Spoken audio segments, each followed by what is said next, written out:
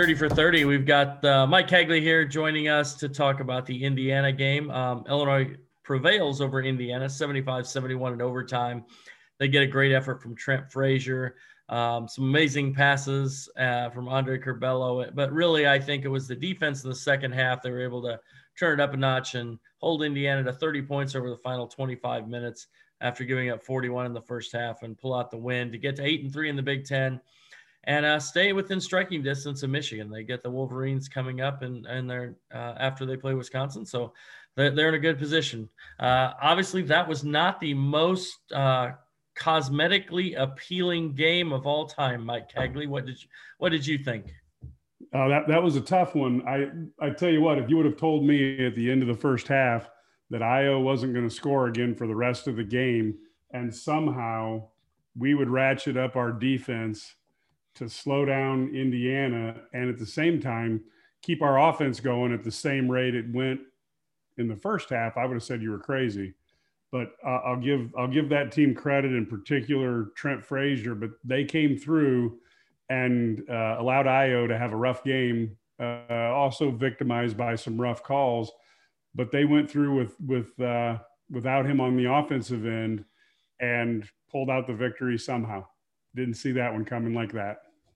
No, it was not what we drew up. Trent Frazier, 43 minutes tonight. And then the other side of the coin with Trent Frazier, although he made the big shots and he finished with 19 points, but the thing that for me, and it's also kind of a question I had about the coaching there.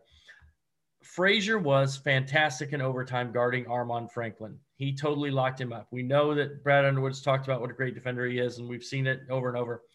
Need one stop.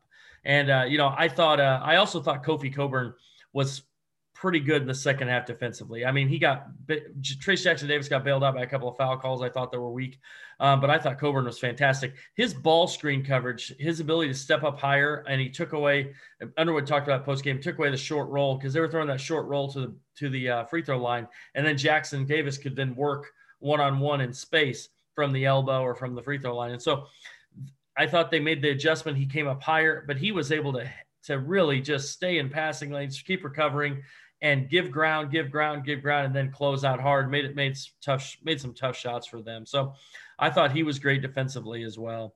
The one guy, Andre Curbelo, fantastic play at the end with the pass to Kofi.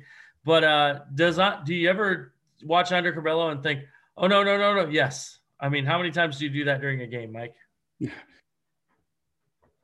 Yeah, he did that quite a few times. A couple times off the pick and roll, he picks what I would call the wrong lane, and sometimes he'll dribble into traffic, and you get the amazing plays, but you also get the Andre, getting the ball hit and then jumping down on the floor and trying to recover it and pass it to a teammate.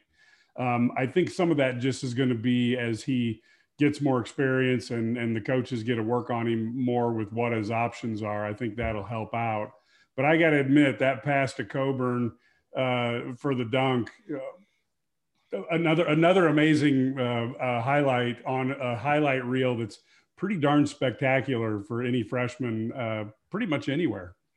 Yeah, it's going to be fun to put together the highlight reel at the end of the year of Andre Curbelo passes that no one else saw or no one else thought would get through, and they made it. So I thought on the last play, it was interesting. You had Curbelo, and he makes the pass to Cockburn, but if you look down in the corner, the guy had helped over, but he didn't get all the way over. DeMonte was also open the corner. So it's almost like if he took one more step over, it would have been DeMonte for the three, potentially. I thought on the last play of the game when they had a chance to win too, Curbelo made a play. Kofi gets a 8-footer in the center of the lane. Maybe that's not the guy you want shooting at that from there, but you get an 8-footer that's basically uncontested for your 7-footer. You take that and run with it. So, but again, it's a win on the road in the Big Ten, and I know that there was no crowd, but it's still not easy to win on the road. Illinois hasn't won at Indiana since 2010, so that's been over a decade, which is a little bit scary. But they get the dub, and now they're 8-3 in the Big Ten. They have a chance to, if they can beat Wisconsin on Saturday, they should move into the top 10, continue to solidify themselves into that 2-3 seed line. And I'll be honest with you, Dan Dakich, I think said this tonight. Somebody said, but that there was a opportunity for them to maybe even be a 1 seed if they could maybe win out, win the Big Ten. And I think that's accurate. I think that outside of those first 2 teams, Baylor and Gonzaga, everybody else is just whoever gets hot here has a chance to make a run. And so you'd like to be a 2, maybe not in Gonzaga's or Baylor's region, but because those guys are really good. So, but I think Illinois has done a good job. They put themselves in position now. Got to take care of business at home against Wisconsin. Then we get the showdown against first place Michigan, who'll be coming off a 2-week pause. So they'll be interesting to see how they come out. We saw how Michigan State came out and wasn't maybe very pretty. So what are your thoughts moving forward? What do you want to see maybe from this Illinois team going into the next game? Well, I'm going to confess, I stole this from one of your tweets, but I got to think that come Saturday, Ayo is going to be fired up, and we might see one heck of a game from him. And then, of course, you have Trent Frazier playing with as much confidence as we've seen since his freshman year. Kofi's Kofi. We're a player away from having something really good start clicking into place. And one last thing is, it was very interesting to me during the overtime when they had Granderson playing the 4 and they had DeMonte playing the 3. DeMonte got, when he's playing, a little bit smaller guys, he had 2 key rebounds in that overtime. And one led to the Kofi dunk 20 seconds later. And of course, at the end of the game, he got the last rebound. And then cool as, an ice cube, knocked down 2 free throws there at the end. So I see these players starting to come together, and maybe I'm being a homer, but Underwood has got these guys playing better and better as the season progresses 2 years in a row now. And I feel like we're about to see that happen again.